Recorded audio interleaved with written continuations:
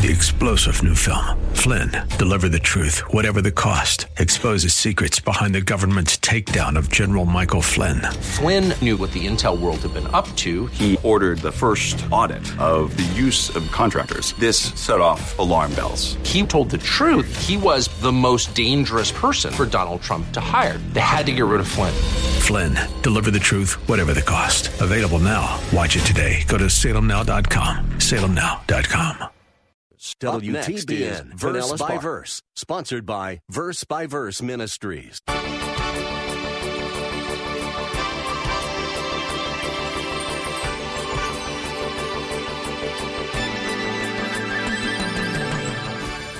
See, and here's why it's so important. What you believe about God and His Word determines how you will behave. Always. Always. That's why church is not for you to feel good or me to feel good or to have man-centered gimmicks that attract people. It's to learn about God. What you believe about God affects the way you live. That's the Christian life. So if we allow ourselves to be constantly exposed to lies about God and who He is and what He says, we'll also need to be constantly on guard against letting those lies worm their way into our minds and start to seem like the truth. It'll wear us down. Since God expects us to handle His Word accurately, doesn't it just make sense to go to a church that teaches it accurately? We'll consider that today on Verse by Verse as Pastor Steve Kreloff finishes up his final sermon in this series on spiritual separation. Pastor Steve is the teaching pastor at Lakeside Community Chapel in Clearwater, Florida. And Verse by Verse is how we bring these practical messages from Lakeside into your homes and cars. Our text today is 2 Corinthians 7:1. But in our last class, Pastor Steve quoted from Romans 12:1, which says, "Therefore I urge you, brethren, by the mercies of God, to present your bodies a living and holy sacrifice, acceptable to God, which is your spiritual service of worship." God has been merciful to us beyond what we could ever have imagined. In light of that tremendous mercy, Pastor Steve asked the question, how can we sit in a church service with non-Christians and listen to blasphemous things about God? Well, the obvious answer should be that we can't. Now here's Pastor Steve to continue at that point in the discussion. So, what should we do? Not only should we separate from worshiping with unbelievers out of gratitude to God, that's the primary reason, but there's a secondary reason. Look a little bit further in verse 1. We should also do it for our own spiritual health. It's for God's glory to be thankful for Him, but it's for us as well. Notice, therefore, having these promises, beloved, let us cleanse ourselves from all defilement of flesh and spirit. In light of these great promises that God has made and fulfilled in our lives, Paul says, now you have a responsibility. You have a specific responsibility. Out of gratitude to the Lord for His mercy and grace in your life, he said, then you are to cleanse yourself from being contaminated by false religion. Cleanse yourself. Now, it's interesting that the way this is worded, it is our responsibility. It's not God's responsibility.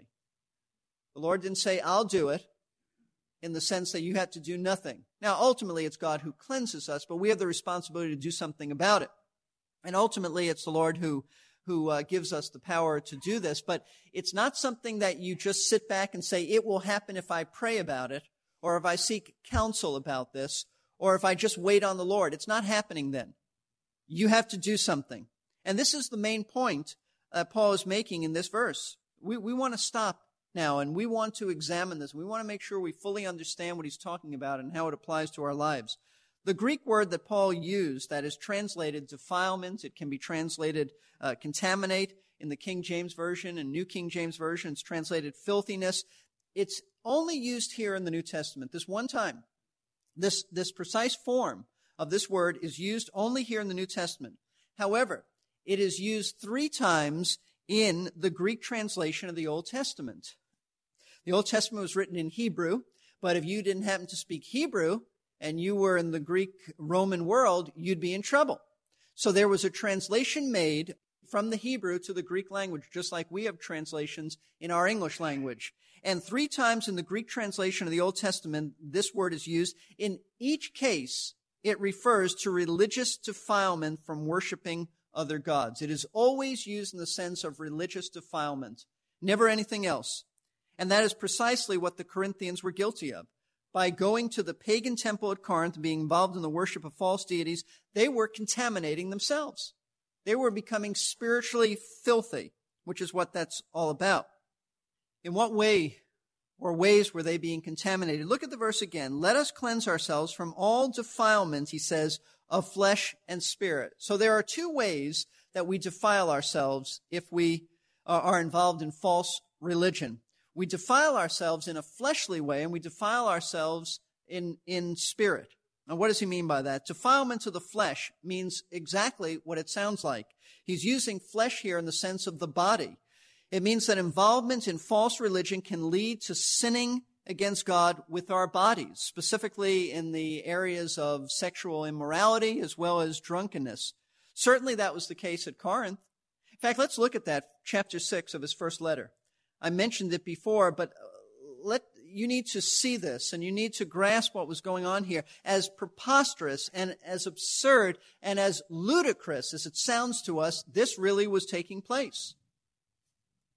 Verse 15 of chapter 6, do you not know that your bodies are members of Christ?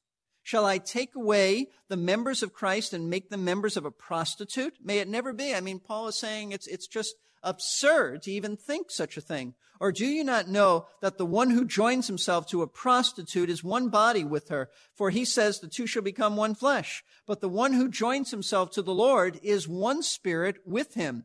And then he says, flee immorality. Just get away, run from it. Every other sin that a man commits is outside the body, but the immoral man sins against his own body.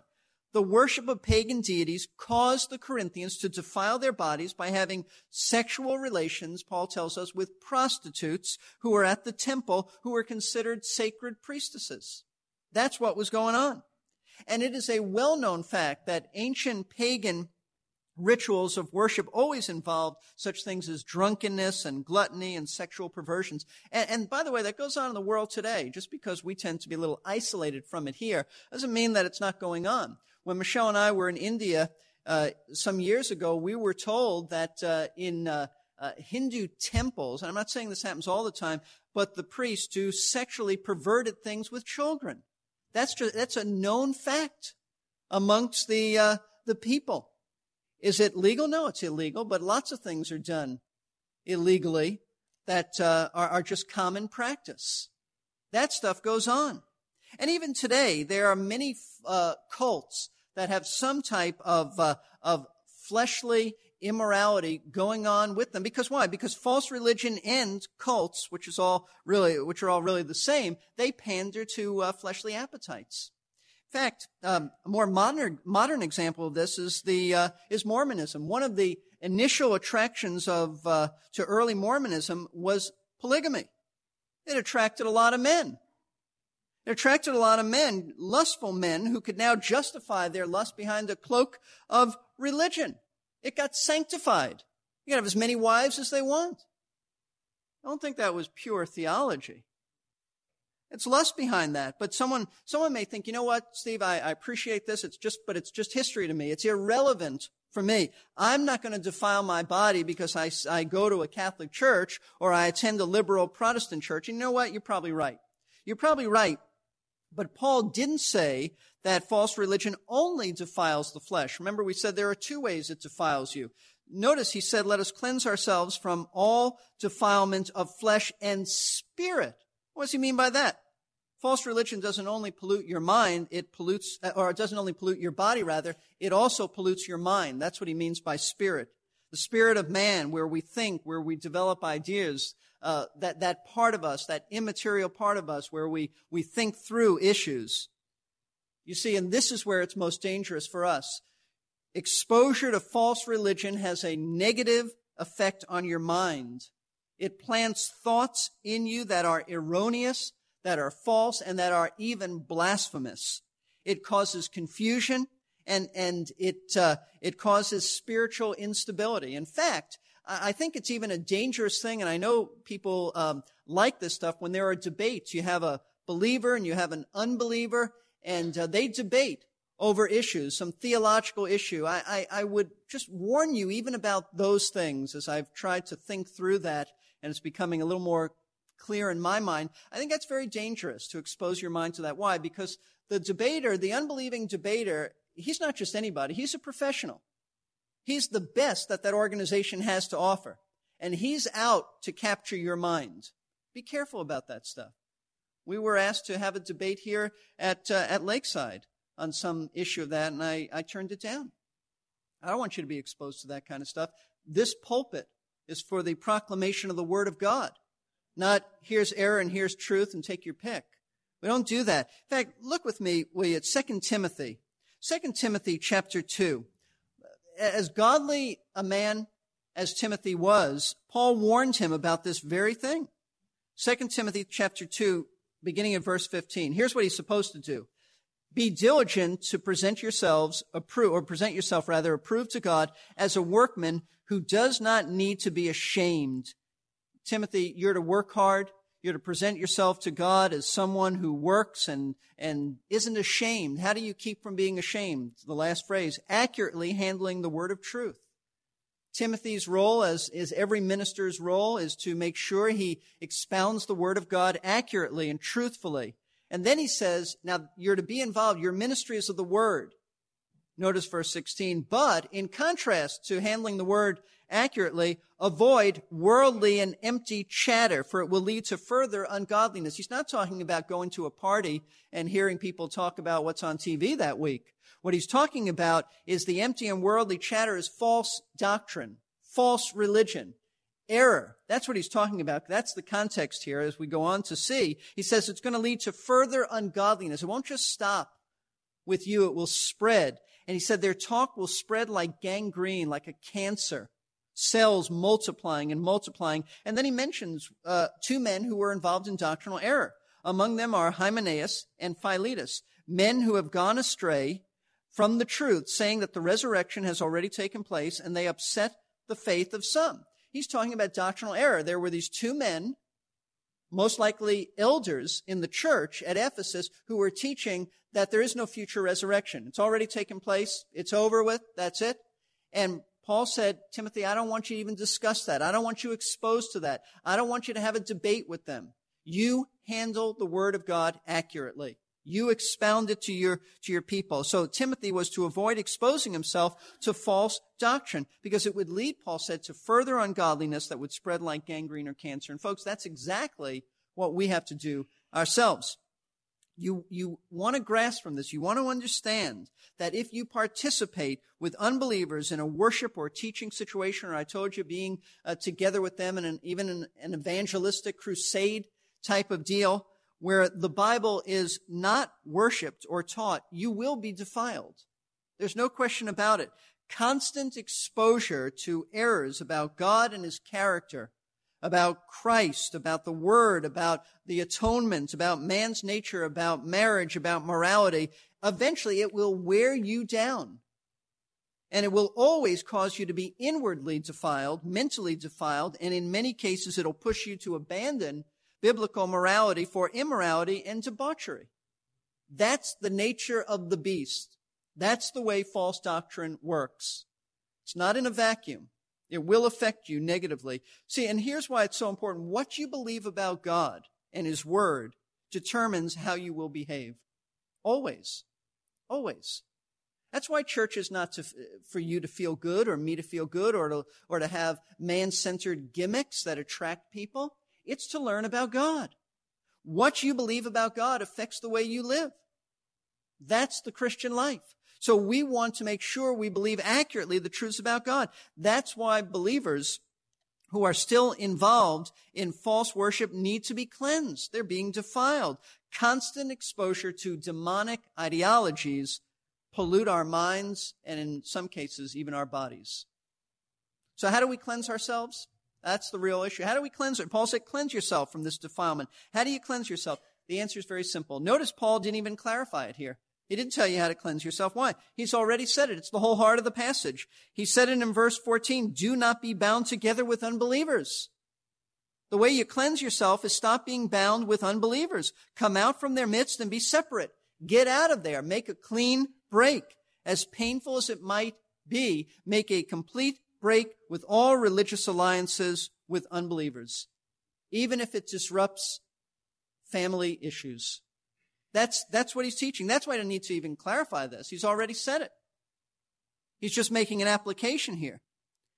And remember this, not only does it benefit us spiritually to cleanse ourselves, but primarily the main reason we cleanse ourselves is out of gratitude towards God, who has blessed us and been so kind to us. How can you sin against his grace? There's something more. There's something more. Therefore, he says, having these promises, beloved, let us cleanse ourselves from all defilements of flesh and spirit. Notice this, perfecting holiness in the fear of God. This last expression, perfecting holiness in the fear of God, means that the pursuit of our lives is to be holy, Christ-like in character. You see, when you are grateful to the Lord for his mercies and blessings in your life, then your response is not just to walk away from error, but in walking away from error, you advance in the truth. You walk in holiness, constantly in holiness. That expression, perfecting holiness, might lead you to think that Paul's talking about perfection in this lifetime. That's not what he means at all. Because you and I can never achieve perfection in this life. That's not what this phrase means, and it's an impossibility. We can't be perfect in the sense of sinlessness. Can't be done. It can't be done. In fact, Michelle and I were just at a conference recently where a man came up to us after and told us that he believed you could be perfect in this world. He said that, and you always know when you're at a conference and you're in trouble when somebody says to you, do you agree with this? Or what do you think about this? What they're usually doing is telling you what they think. And they just want you to nod approval. Or don't you think that? And so this is what this man believed, that you could achieve perfection. I was reminded about the great Charles Spurgeon, who was at a conference and someone preached on that they could achieve a perfection and sinlessness in this life. And Spurgeon decided the next morning at breakfast to teach them a lesson. And so he poured a whole bottle of milk on their head. And the response indicated that person had not achieved sinlessness and perfection. But what does Paul mean by this? If he doesn't mean perfect holiness, what does he mean? The thought here is that we are always in the process of moving closer to perfection. The word perfecting actually means literally to complete or to finish or to bring to the goal. And in the Greek language, it's in the present tense. So it means that we are always to be moving towards the goal of completing holiness. The standard is always perfect character like Christ. That's always the standard. We don't lower the standard because we say, well, I don't think I can ever achieve it. No, like Paul said in Philippians 3, we are always pressing towards the mark. We are always straining. We are always moving in that direction. And that's the thought here. We are always to be moving towards the goal of completing holiness. In other words, Paul's telling us to grow spiritually, keep moving forward, keep pressing on towards the goal of complete Christ-likeness. That's how Paul lived his life, Philippians 3:12 through 14. It's the same thought. And we pursue this holiness, he tells us, in the fear of God. That ought to motivate you. The fear of God is not that you're in terror, you're terrified by him, not that you're cowering in the corner, not that you're even afraid of him. The fear of God in this context means that you're in awe of him, that there's such a reverential, deep, profound respect that you have for the Lord that you want to grow in him. That's what he's talking about. That's your motivation for holy living. You know who God is. You not only know how kind he is to you, but you also know that this God is an awesome God, and therefore you want to grow in him. Now, this is Paul's final appeal, and it's the final appeal that we have unless we review some of this in weeks to come, but this is the last we'll hear about this. And so we need to deal with this in our own lives. Let's bow for prayer, and let's think about this, the ramifications in your life and in my life. The Corinthians did not understand the danger they had put themselves in by not breaking from unbelievers. What about you? Are you in danger of that? Are you involved in some religious alliance with unbelievers? If so, you are in great danger. You are in danger of losing your passionate love for Christ and his word. You are in danger of worshiping idols and demons You are in danger of being contaminated with blasphemous error. You are in danger of being a useless Christian. And God commands you to separate yourself from any of those associations with false religion and then to pursue holiness. Are you doing that? Are you pursuing holiness, or is something holding you back? Maybe you're being contaminated by other things in your life that ought not to be there. That's possible. It's not what Paul is talking about here, but certainly that's a broad biblical truth. Is there anything that you need to walk away from?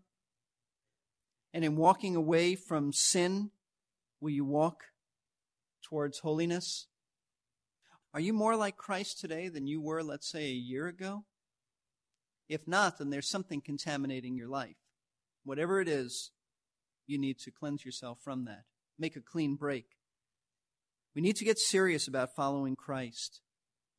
He's been so gracious to you, and that graciousness demands only a responsive obedience. Anything else is unacceptable. And if you don't know Christ as your Lord and Savior, then you should know that there's a promise for you in the Bible. And that promise is found in John 3:16. For God so loved the world that he gave his only begotten Son, that whosoever believes on him should not perish but have everlasting life. God loves you, died on the cross for your sin. If you see that and understand your sinfulness and understand that Christ was paying the judgment in your place, and you turn from your sin and you turn to Christ to save you, forgive you, and the Bible says you will have everlasting life. I urge you to do that. I urge you to get alone with God. I urge you to seek his forgiveness. If you'd like to speak to somebody about that, one of our leaders will be here at the front when we close the service. But I want you to know it's not necessary that you come forward in a church and speak to a leader. Only if you need clarification. If you know you're a sinner and you know Christ has died for you, then you just get alone with him. We're not looking for you to make a decision so much as we want you to be converted. So you get alone. You speak to him and seek him while he may be found. Father, pray that you'll take your word, not only today, but Lord, this whole passage, this whole series. And I pray that these words will live in our minds, Lord, that we might understand the danger of this. In an age, Lord, where compromise and ecumenicism is so common, we pray that we might not only know the biblical perspective, but obey the biblical perspective. And Lord, we thank you for your grace and your mercy. How kind you have been to us. Can we do anything other than respond by cleansing ourselves and perfecting holiness in the fear of God? We pray this in Christ's name. Amen. If you've never trusted the Lord Jesus Christ as your Lord and Savior, I hope you won't wait another moment. And if you have made that decision, but you're maybe struggling to survive spiritually in a church that doesn't teach biblical truths, I hope this series has helped you make the decision to find a church home that will help you grow in Christ. George Whitefield, probably the most famous preacher of the 18th century, said, "The reason why congregations have been so dead is because they have dead men preaching to them. How can dead men beget living children?" Good point. If you're listening to dead men talking, it's time to find a live preacher. You've been listening to Verse by Verse. Pastor Steve Kreloff is our teacher. He's the teaching pastor at Lakeside Community Chapel in Clearwater, Florida. Find out more online at lakesidechapel.com or call 727-441-1714. By the way, that's also the number to call if you'd like a free audio CD with the entire message Pastor Steve just finished. Ask for message 643, Spiritual Separation, Part 5. The phone number again is 727-441-1714. Another way to listen is to stream or download individual broadcasts from the Message Archive page at versebyverseradio.org. Messages are listed alphabetically by series title, but we like to have the current program right at the top of the page. And then there's the giving page where we make it safe and easy to help us cover the expenses of airtime and production. We couldn't do this without listeners like you, so thank you. That web address again is versebyverseradio.org. I'm Jerry Peterson. I hope this series has been helpful to you as we've tried to make this often misunderstood passage easier to digest and apply. I hope you can join us for our next Verse by Verse as Pastor Steve begins another series of Scripture lessons.